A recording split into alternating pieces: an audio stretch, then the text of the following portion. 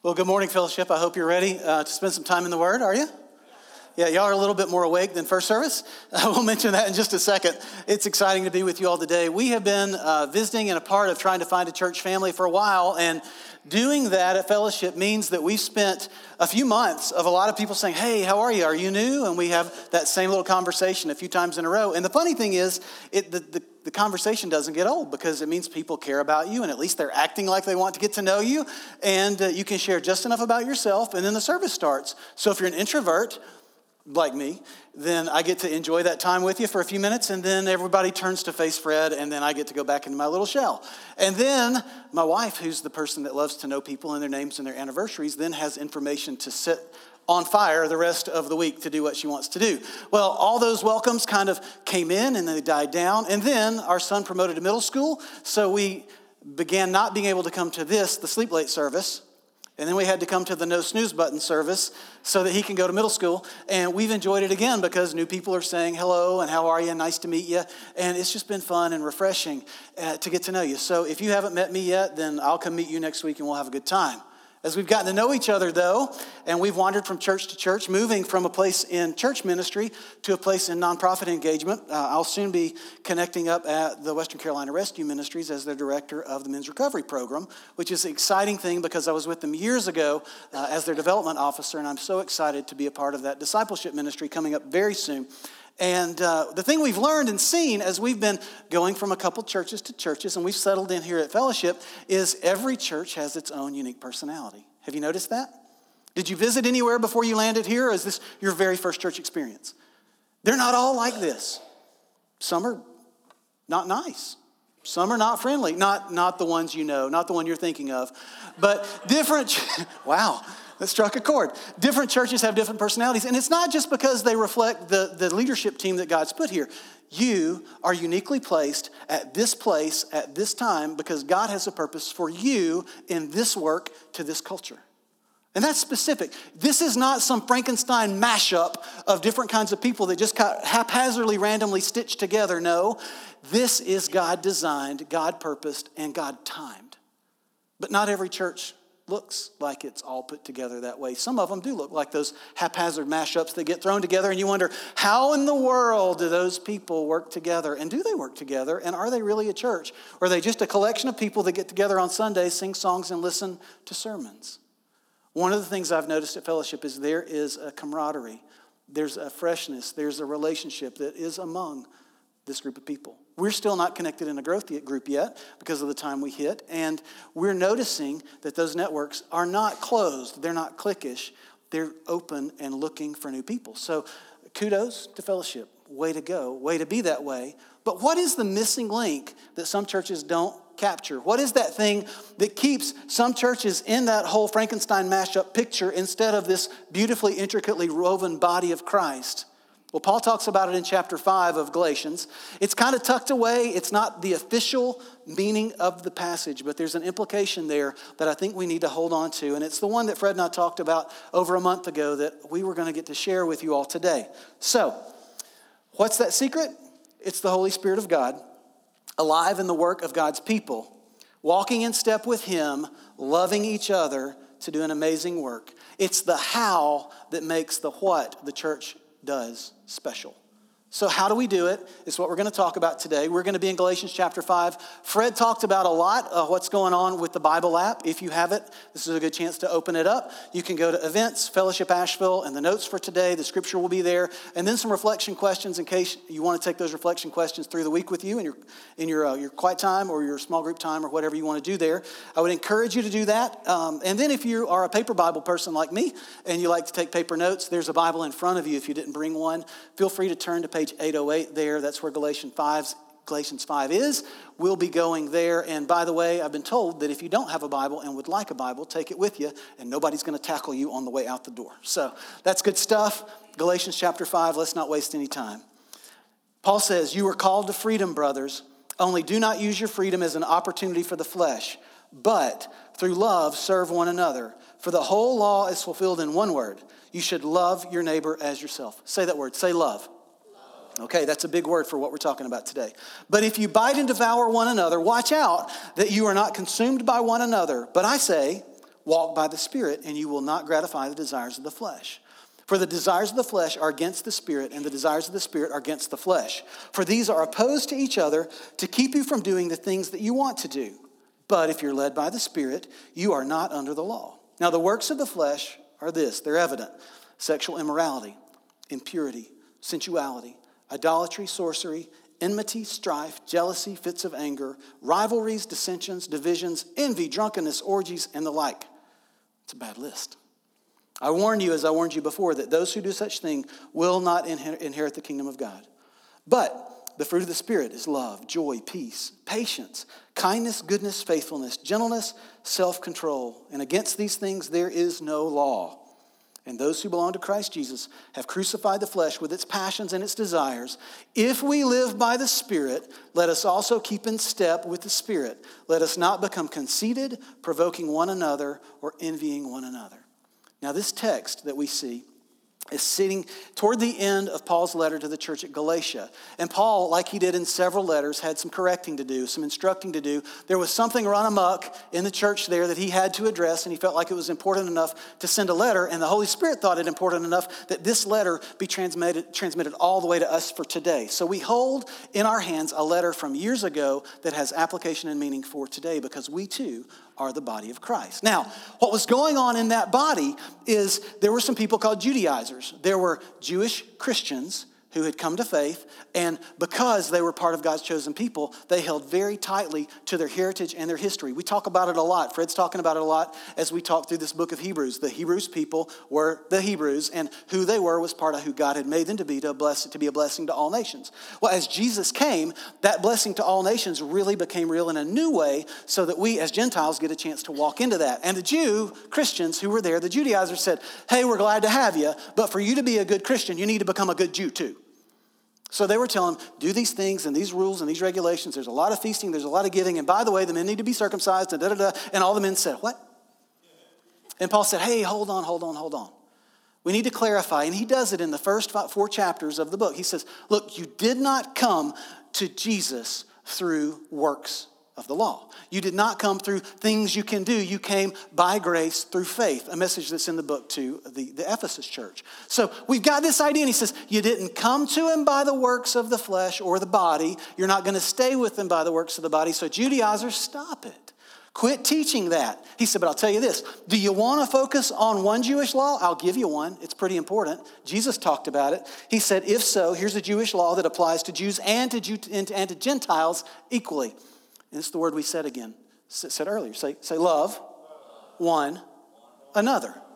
So he says, love one another. This is the key to it all. You've got these laws, you've got these rules, you've got these regulations, you've got these feasts, you've got these giving moments. That's all well and good. But when you came to Jesus, you came to the law of love. Now, the law of love does a lot of things between us. It's a connection with the Holy Spirit, with the Father, that allows us to be all that God made us to be, not just for our own good, but so that other people who are around us, saved and unsaved, can have a connection with the God of all creation. And then Paul spent some time and he said, look, there are 2 ways to live inside the church that I find to be very popular. There's one how to live, and that how to live is not a good one. And then there's a how to live that's the one that he's going to recommend to us and tell us that's what to do. So today we're going to look at those 2 ways how to live. What are they? The first how to live is the wrong how. And that means we settle to live for the flesh. And we talk about the flesh, we don't talk about our skin and bones. We're talking about that inner fleshly part of us that wars against the things of God. We're going to read the list one more time, and then we'll set the stage, and then let me explain it a little bit more. These are works that were going on in the community and in the church. Just keep that in mind. This is a big deal. Paul is saying, hey, there's certain things you should do, certain things you should not do. And but by the way, as the body of Christ, these things have no home in the body of Christ. So the works of the flesh, verse 19, are evident. Sexual immorality, impurity, sensuality, idolatry, sorcery, enmity, strife, jealousy, fits of anger, rivalries, dissensions, divisions, envy, drunkenness, orgies, and such things like this. He says you live like this and you're going to consume one another. You're going to not just backbite, but you will eat each other alive in the church. So what it means to live by the flesh, biblically speaking, means that you focus on satisfying yourself regardless of how it might hurt yourself or others. Living by the flesh, biblically speaking, means that you're going to focus on satisfying yourself regardless of how it may hurt you or other people. It also means you might even satisfy God-given desires, drives, and urges, things that are perfectly neutral that God wants you to enjoy and be made for, but you'll satisfy those with wrong motives and actions that will even hurt you instead of blessing them. So we're not going to camp out here long, but I think it's worth going through that list and talking about how these God-given desires, urges, needs even can be fulfilled the wrong way in the flesh. Here's a good thing that you can do. You can worship. This is a great place to do that. Cam and the team and all the different teams that come and go. It's amazing. I don't know. I think I've counted 974 worship leaders in this church that come and go. And it's remarkable to watch them do what they do. They lead us to the presence of God so that our hearts are opened by the time that when the word of God hits us, we're ready. It's a special thing. But if we're not careful, we can worship the feeling instead of our God. And if we're not careful, we can make an idol of our singing. We can make an idol of our serving. We can make an idol of a lot of things when God says, hey, worship me. So if we're not careful, the flesh leads us to take worship and turn it into idolatry. There's another thing you can do. You can enjoy your uniqueness. God made each of us special, different. I look around, not a single person looks the same. I've talked to a few people, you don't sound the same. I sound like I grew up in Alabama. There's a reason for that. Some of y'all didn't. Y'all sound a lot smarter. But you're not like me, and God put me in Alabama for a reason, to make me the man I turned out to be today. And he's making you to be that way. But when we focus too much on who I am and who you are and not who we are together, we can be we can get jacked up, and we can live lives of strife and jealousy. Strife and jealousy is the flesh. Enjoying your uniqueness is a good thing. What about passion? I love people with passion. I'm a person with passion, and we drive people bananas. Because we are running at a fever pitch or we're in bed, right? We love it. And if we're not careful, we bulldoze people, run over stuff, and we break things. But it's great to be full of passion. If we're not careful, though, and that passion gets challenged, it turns to anger. And when it's worse, it turns into fits of anger. And if you've ever been around somebody who's passionate, boy, that's good. And then they wind up getting angry, and boy, that is not good at all. It is horrible. It's a work of the flesh. Here's a good thing: relationships and convictions. The people you spend time with and the things you believe in. When relationships become alliances and convictions lead to encampments, trouble is imminent. The fleshly manifestation of relationships and convictions is rivalry, dissension, and divisions. There's a quote that we heard this morning from John Piper. He's an incredible theologian. He's a retired pastor of the gospel up in Minneapolis. Says a lot of things, but there are Piper fans and there are Keller fans. There are Swindoll fans and Stanley fans. It just depends on when you grew up in the church and those people that handled the word well. I'm a Fred fan. He's my favorite pastor. He's doing a great job. He brings the word. But if we're not careful, the Fred fans and the Cam fans cannot get along with each other. And like, I'm the worship guy. Well, I like the sermon time. Or I'm not going to do this, or I'm going to do that. Stop. The Spirit of God would knit us together instead of tearing us apart. So have those people you read. Love those theologians that you follow. Watch whatever news you choose to watch on your channel. But when we walk into the body of Christ, we accept and love each other instead of settling for those rivalries, factions, and divisions. There are three more. We don't have a lot of time to talk about them, but I'm going to list them because Paul did. Success and ambition are good things. There's nothing wrong with godly ambition. But when you get it wrong, it turns into envy. And you want what other people have, and you're going to do what you're trying to do to try to get like them. That is not appropriate. Refreshment is a good thing. Taken to its wrong place in the flesh becomes drunkenness. Sexual intimacy is a good thing created by God. And in the flesh, it comes up as orgies. And Paul's so smart. He says, and other things like these. There are certain things that are appropriate in the body of Christ. There are certain things that are appropriate in the culture at large. But if we're not careful, we turn those God-given urges, desires, those things, they're drives for us. If we're not careful, they become manifestations of the flesh. Well, the question I might ask you if I were a scream and yell preacher is, how do you feel when you hear that list? That's not what Paul does. I see that list and I go, oh, goodness. So many good and wonderful things I could have experienced when instead I chose the flesh over the Spirit.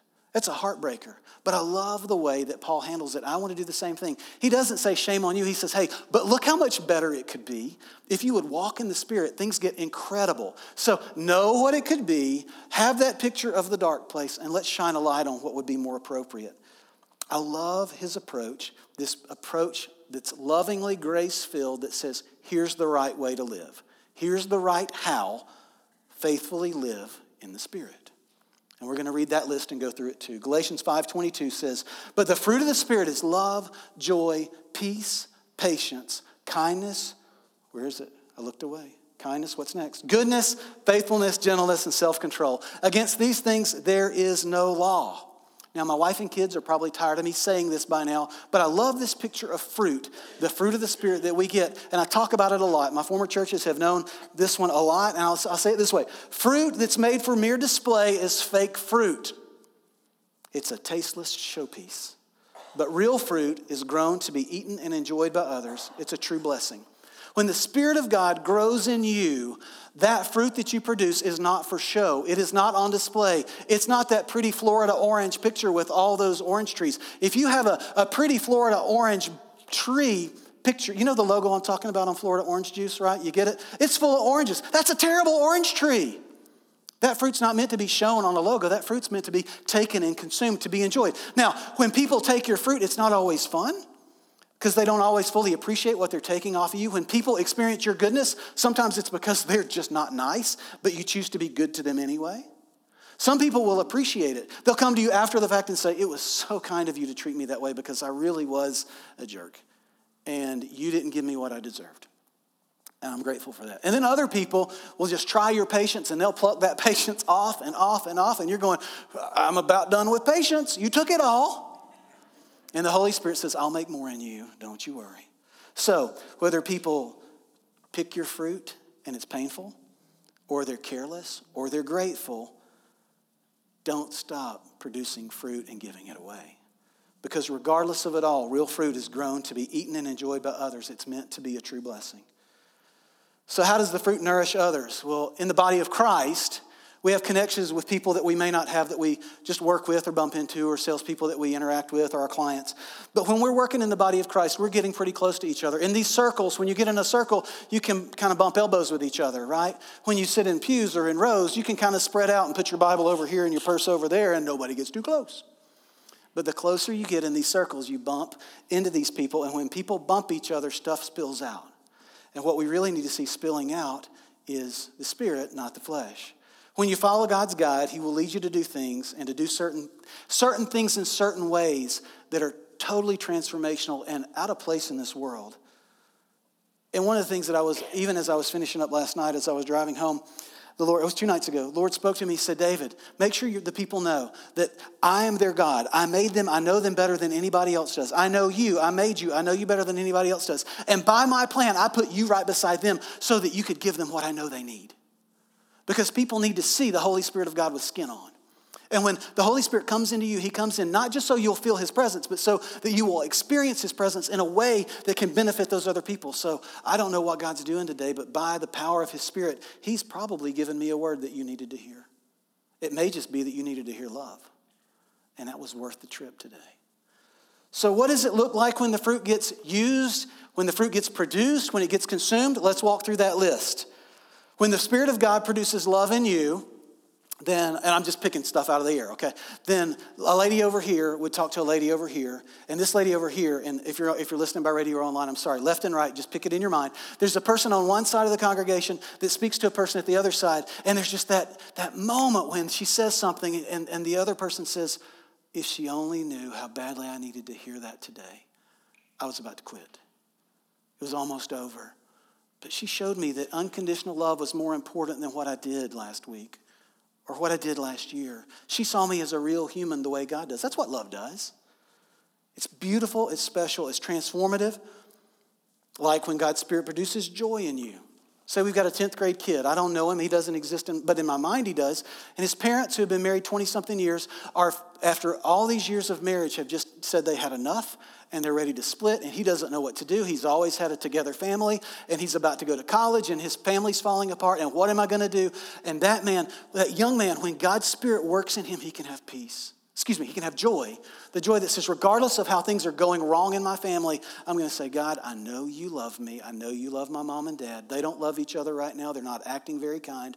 And you know what happens? Somehow in that moment, a 10th grade kid can lead his mom or dad to see what the Spirit of God looks like in the heart and life of somebody who's trusting. Doesn't mean the marriage is going to get fixed. But it means that walking through hard times can be done with the satisfaction of joy, knowing that God's got me in this. When God's Spirit does produce peace in you, like I almost got away and said, we realize that when we go to work and then there's that one person that creates static with you, this seems like their only reason for coming to work is to make your life difficult. When God's Spirit is producing peace in you, that person gets to experience your peace, and you're not going to get pulled up and caught up in all their junk. The muck will come and go, and you may go home covered in mud, but you didn't sling any back at them.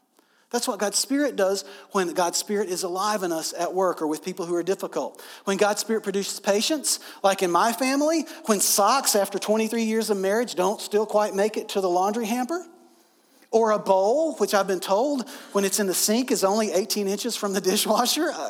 Go figure. My sweet wife, who shakes her head sometimes at me and just hangs her head sometimes when I preach, she's shown patience all these years. And I've learned to put my socks away at least half the time now. Can I get an amen from the back? No.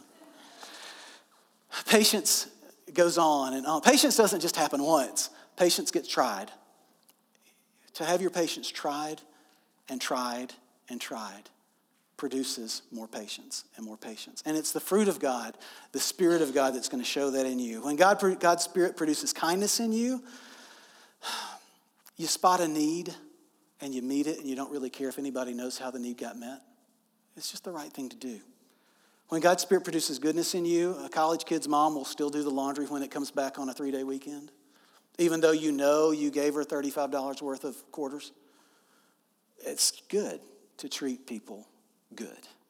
When God's Spirit produces faithfulness in you, that couple that goes to hang out with middle school boys in the first hour, week after week after week, and all they do is make sounds and smells, that person goes week after week after week, knowing that they're planting seeds of righteousness in these young women and young men so that they can become all that God wants them to be. Gentleness will show up in a man who says, you know what, I know the way my dad treated me, but I will not do that to my kids. I will not take a bad day out on them, even if it's been a rough one. While I'd rather watch Sports Center, I will go play.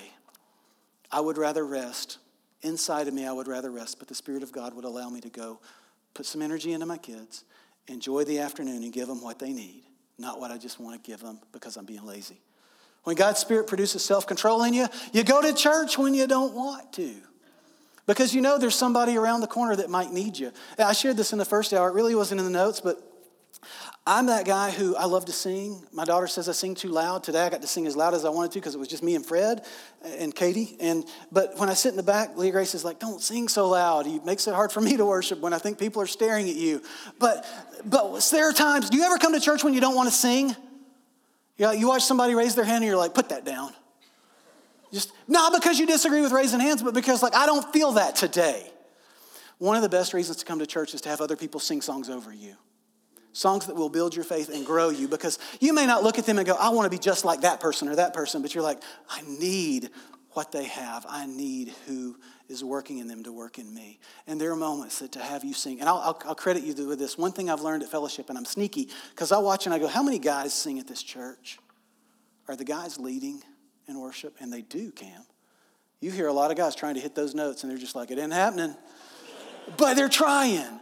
And God's honored. And what happens is we set a tone with these boys and girls that are worshiping with us before they go out to their different places to do their groups. They're learning from you. You are singing over these children, and they're learning how to worship even on days that you think, I'd rather go play golf.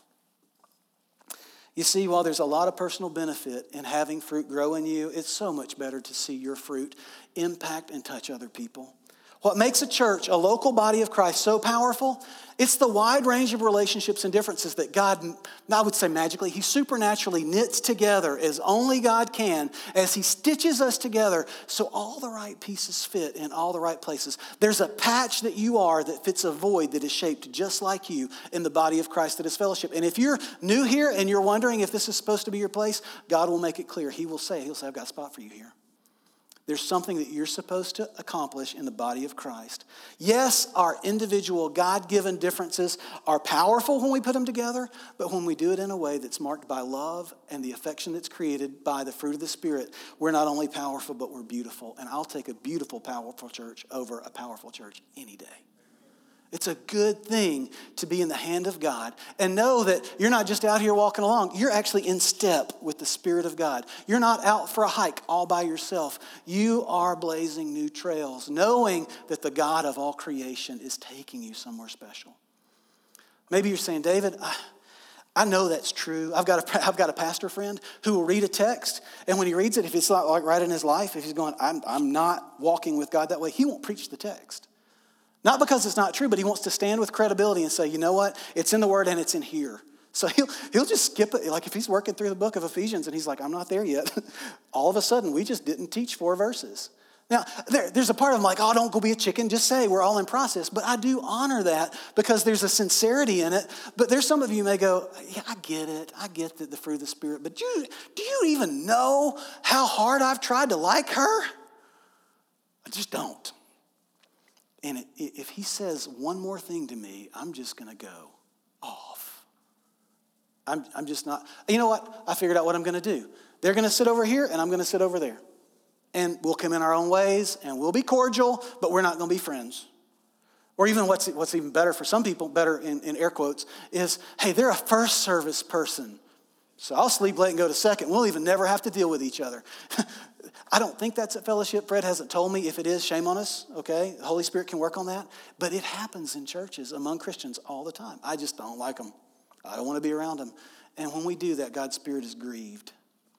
Let me tell you a story. A few weeks ago, my family went up to, where did we go, Beth? Niagara Falls. I keep calling it the Grand Canyon. It's not the same thing. I do it. I almost did it. I tried to do it first service.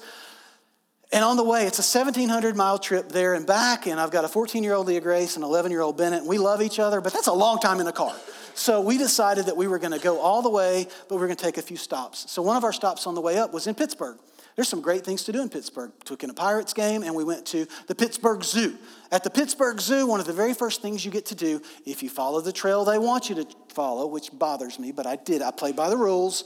I went this way. I wanted to go see the sea lions first, but I followed the crowd, and we walked over here. There was this lion, and it's really cool how this works because Fred and I talked about this sermon I don't know, a month ago. And we talked about the text and where we were going and the theme that I thought was developing. He's like, yeah, do that, do that, do that. And then I get into Pittsburgh and I see this lion and something just set off in me that was perfect, I think, for the sermon. If you disagree, don't tell me later. But I hear this lion. I've seen lions before. I've seen them on TV. I've seen them at the beginning of MGM movies, and it's pretty cool. But when a lion roars at your face, oh my goodness, that's incredible. You could feel it in your chest. And he was like, from me to guy in the green shirt. What's your name? Okay, imagine you're a lion, John, okay? Thank you. He roared for you. You didn't hear it, but it was pretty cool. That lion was pretty cooler than you, okay? He roared, and it was probably a little bit farther away, but when he let his mouth open and that came out, this is an 8-year-old lion, so this is not just some punk teenage lion showing off for the ladies. It was real. He was going, and he was going, and I just stood there. In that moment, I was no longer a dad with his kid. I was just blown away. I was like, God made that lion, and that lion could eat my face off right now. His head was as wide as my chest. His paws, I looked it up. He's got a name, but his paws are the size of dinner plates. That's a big old cat. Well, he's doing his thing, and I'm blown away. And they designed that thing so that I was really close to him, but I wasn't really close to him because there were safeguards in place to keep me from getting dangerously close to the lion. So in all of his power and all of his majesty and all of his showing off, I'm going, that's pretty cool. And I finally walked away. And the next display that I saw, we rounded the corner, and sure enough, there was a stand of trees, and right there's this antelope. Gorgeous, sleek. You know, they're looking all serene, minding his business. All the kids are screaming and yelling. He's unfazed. Doesn't bother him at all. He's like, I've seen a 10-year-old before. I've heard a 4-year-old scream. No big deal. And I'm just standing there going, he's not moving. There are people in this room that would have shot him dead if they had a license to do it, right? Because you don't get that close to him, and maybe there aren't hunters in the room. I've got friends who would have shot him dead and hauled him off and mounted him. But, sorry, wrong church, wrong crowd. But he was unfazed. He was right there. And then there were 2 realizations. The first realization is, this is incredible. The lion is being a lion. He's lioning over there, and the antelope is anteloping, and I'm touristing, and it's just so cool. And then something happened that just floored the whole moment, because as I'm looking at the antelope, I hear the lion showing off for the next group of people who came through in the line. And that antelope still didn't flinch. And it hit me. You know what? This is cool, but this is not natural. Because in the wild, in the true Sahara, I've been told that lions don't roar when they're that close to lunch. Right? They keep it quiet and they sneak up and they go get them. And they try to find that moment. But as much as they thought they were kind of being lions and kind of being antelopes, what I saw there was not totally natural.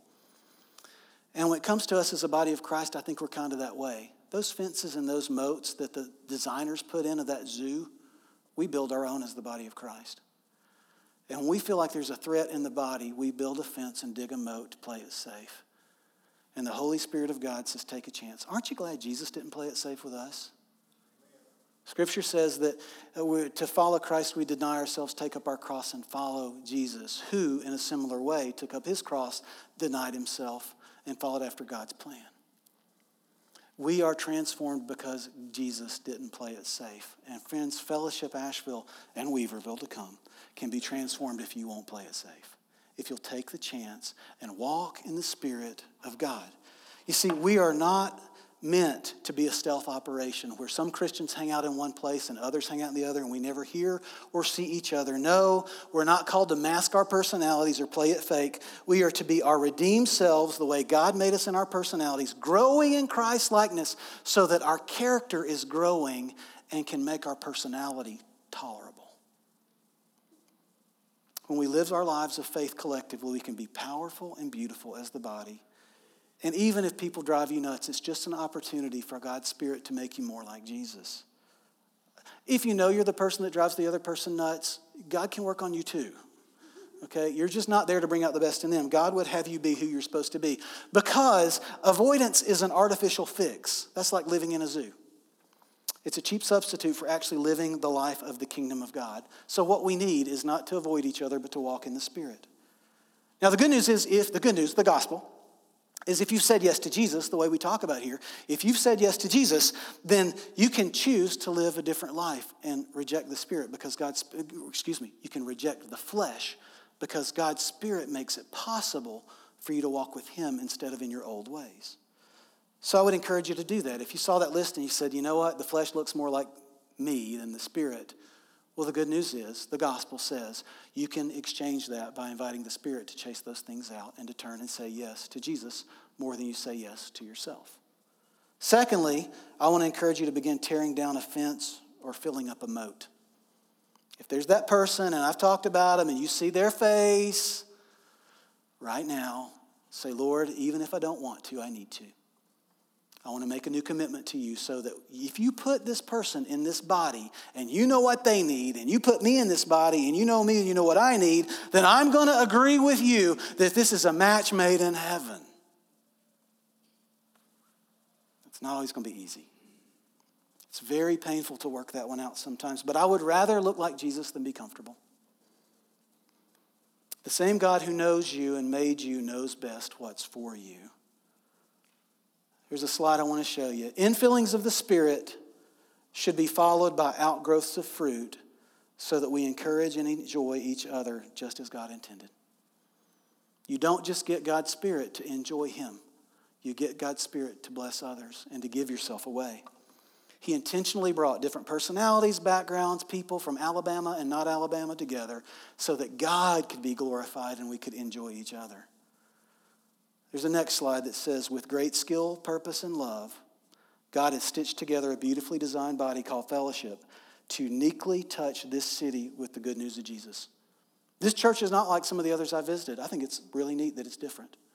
There's some beautiful things about other churches that I've been a part of and I love too, but this one's special. You know why? Because God made us special to achieve a special work at a special time the way he wants to. And we can do it with strength and we can do it with beauty. And the beauty only comes if we walk in the Spirit. So, if you're already a believer, all this stuff is available to you right now. If you're not a believer, it's all hooey, hogwash, junk, whatever you want to call it. It's impossible. But the good news is, if you say yes to Jesus, it's not like, he will lead you to say no to some other things. That comes as part of the deal. But I will tell you this on the authority of the Scriptures and on a life that has been blessed beyond anything I ever deserve. When you say yes to Jesus, so many things are just better. Doesn't mean life's easy. It doesn't mean it's always a win. It doesn't mean you'll always have the dream job. It doesn't mean your spouse will always respect you. Mine does. She's wonderful. But it doesn't mean you get all these great prosperity things that you might hear some preachers talk about. But I will tell you, a life with Jesus is a better yes than any of the other no's that you think you might experience. I have never once regretted following Jesus. And if you would like to say yes to him, Fred, Cam, myself, we'd love to talk to you. This church believes that Jesus is good news. The gospel is good news. And good news happens in a body full of love. It happens in a body full of respect for each other. An appreciation, even if it's smiling, that he's different than I am. They're going to cost me some fruit. But it's worth it. The flesh will eat you alive and will destroy the body of Christ. The Spirit, on the other hand, will always build, always grow, always fulfill, and always bless from you to me and the opposite. Isn't that good news? If you need Jesus, today's the day to do it. If you need to walk with Jesus better than you were, the invitation's wide open. We're going to sing and celebrate that in a second. Cam and the band can come, and as they walk, don't watch them. Bow your heads. We're going to pray. Lord Jesus, we love you. We thank you for the truth of your word. I thank you that you are a good newser, that you make this life that we live special, wonderful, and even sometimes if it's difficult, you give us what we need to make the day what it needs to be. So today, as you've been kind enough to meet with us, we submit to your will. I pray that men and women and children all over this place will learn to walk in step with you, and that as I practice it too, we